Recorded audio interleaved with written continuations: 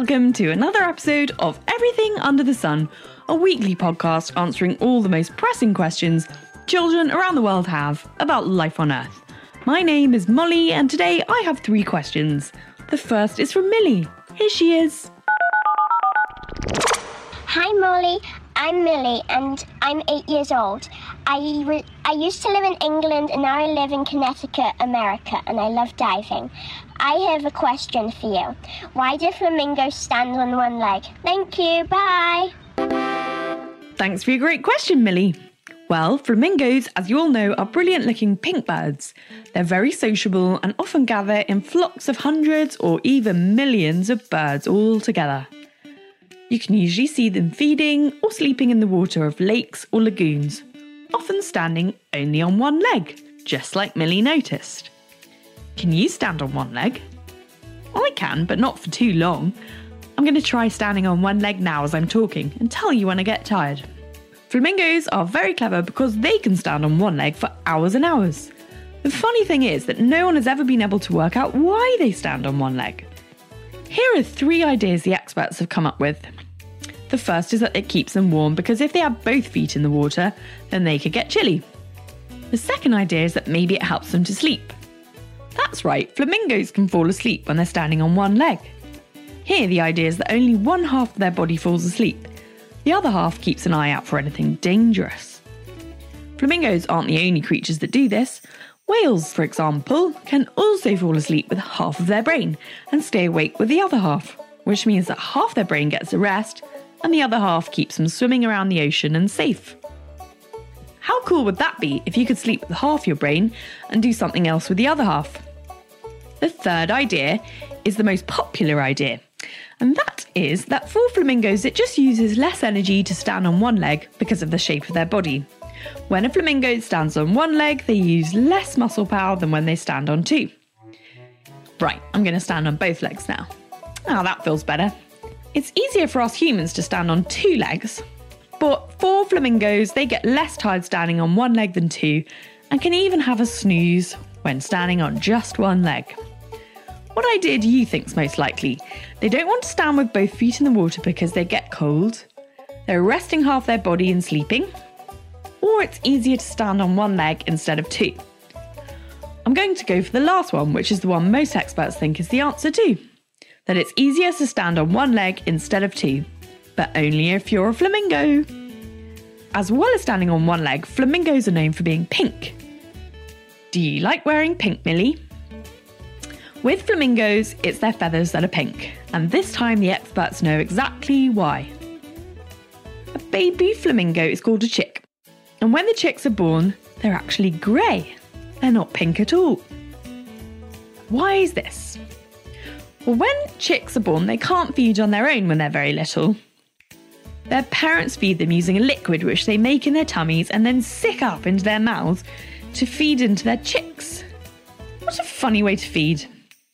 When the parents feed their babies with this liquid, the flamingo chicks start to turn pink. So why is this? Well, the reason there's such a pink thing going on is because flamingos love to eat foods containing something called carotenoid. If you think carotenoid sounds like carrot, then you'd be right. Carotenoid is what gives carrots their colour, and it's also what gives autumn leaves their colour too. Flamingos get this pigment called carotenoid from eating algae, which contains loads of it. They also get some from little shrimp and other crustaceans that feed on algae too. The more algae a flamingo eats, the darker pink its feathers will be.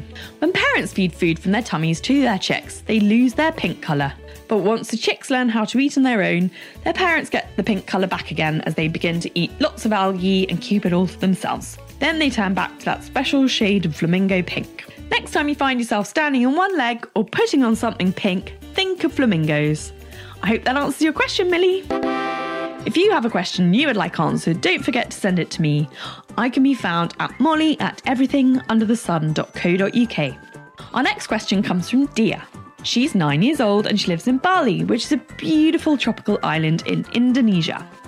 Have a listen to her question. It's in the language she speaks in Bali called Bahasa Indonesian. I'll translate it for you after you listen. Nama saya Dia, umur saya 9 tahun.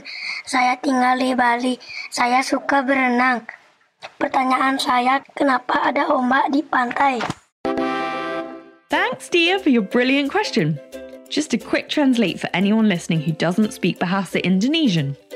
Dia said, "My name is Dia, I'm 9 years old, I live in Bali, and I like swimming. And my question is, why are there waves at the beach?" Well, I think that's a great question. If you've ever been to the beach, which I bet lots of you have, and Dia, probably you go there every day, you'll have jumped in the waves and heard the water crashing onto the beach. But have you ever wondered, like Dia has, about why this happens? Well, you can try this out for yourself. Try blowing air over the top of a glass of water.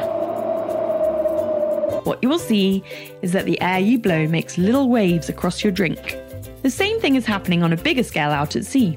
When the wind blows over the water of the ocean, it makes waves. Why do these waves come crashing onto the beach? Well, waves crash onto beaches across Dia's island of Bali and every beach in the world because of the shape of the ocean floor.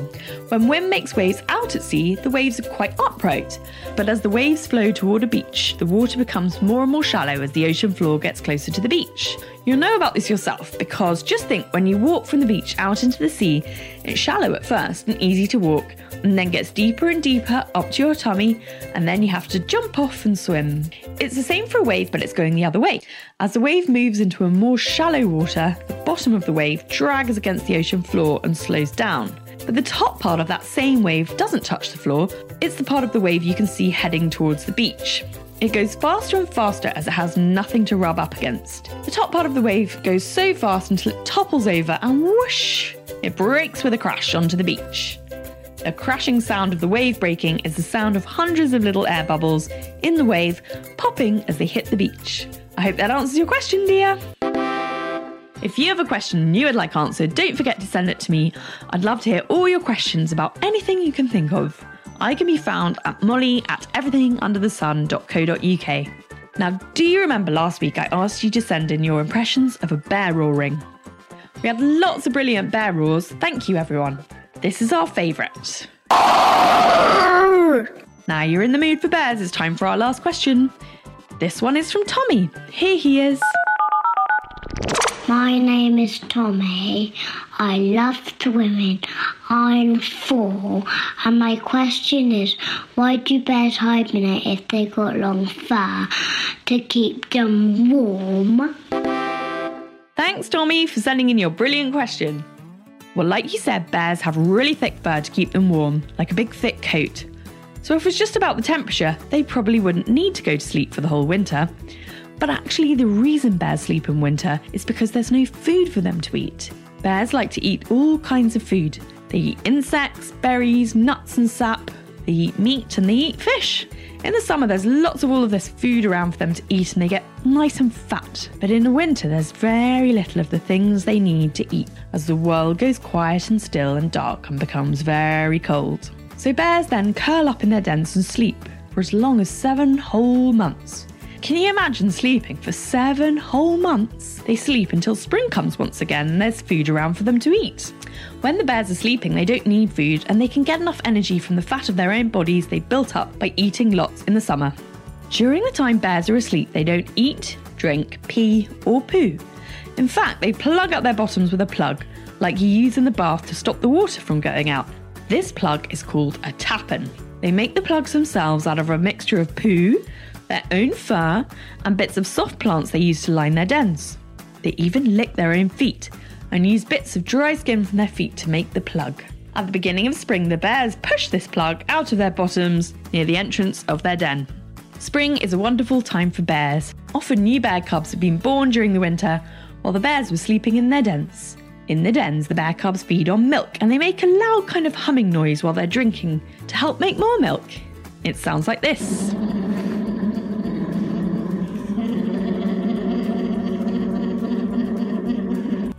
That's the sound of feeding bear cubs in their den.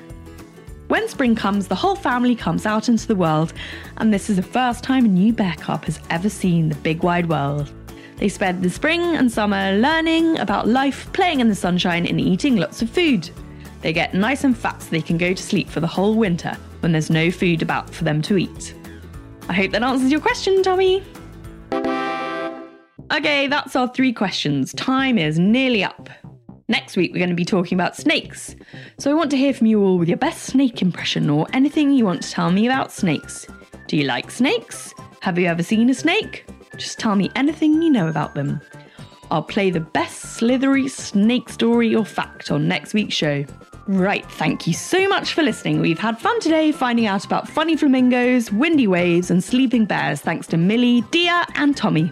A big thank you to Ash Gardner at House of Strange for the theme song and Audio Networks for all the lovely incidental music we used this week. I'll be back next week to answer more questions from children around the world in another episode of Everything Under the Sun. So do come and join me then. If you have a question you would like answered, just record yourself asking it and send it in to me at molly@everythingunderthesun.co.uk. Thank you and goodbye.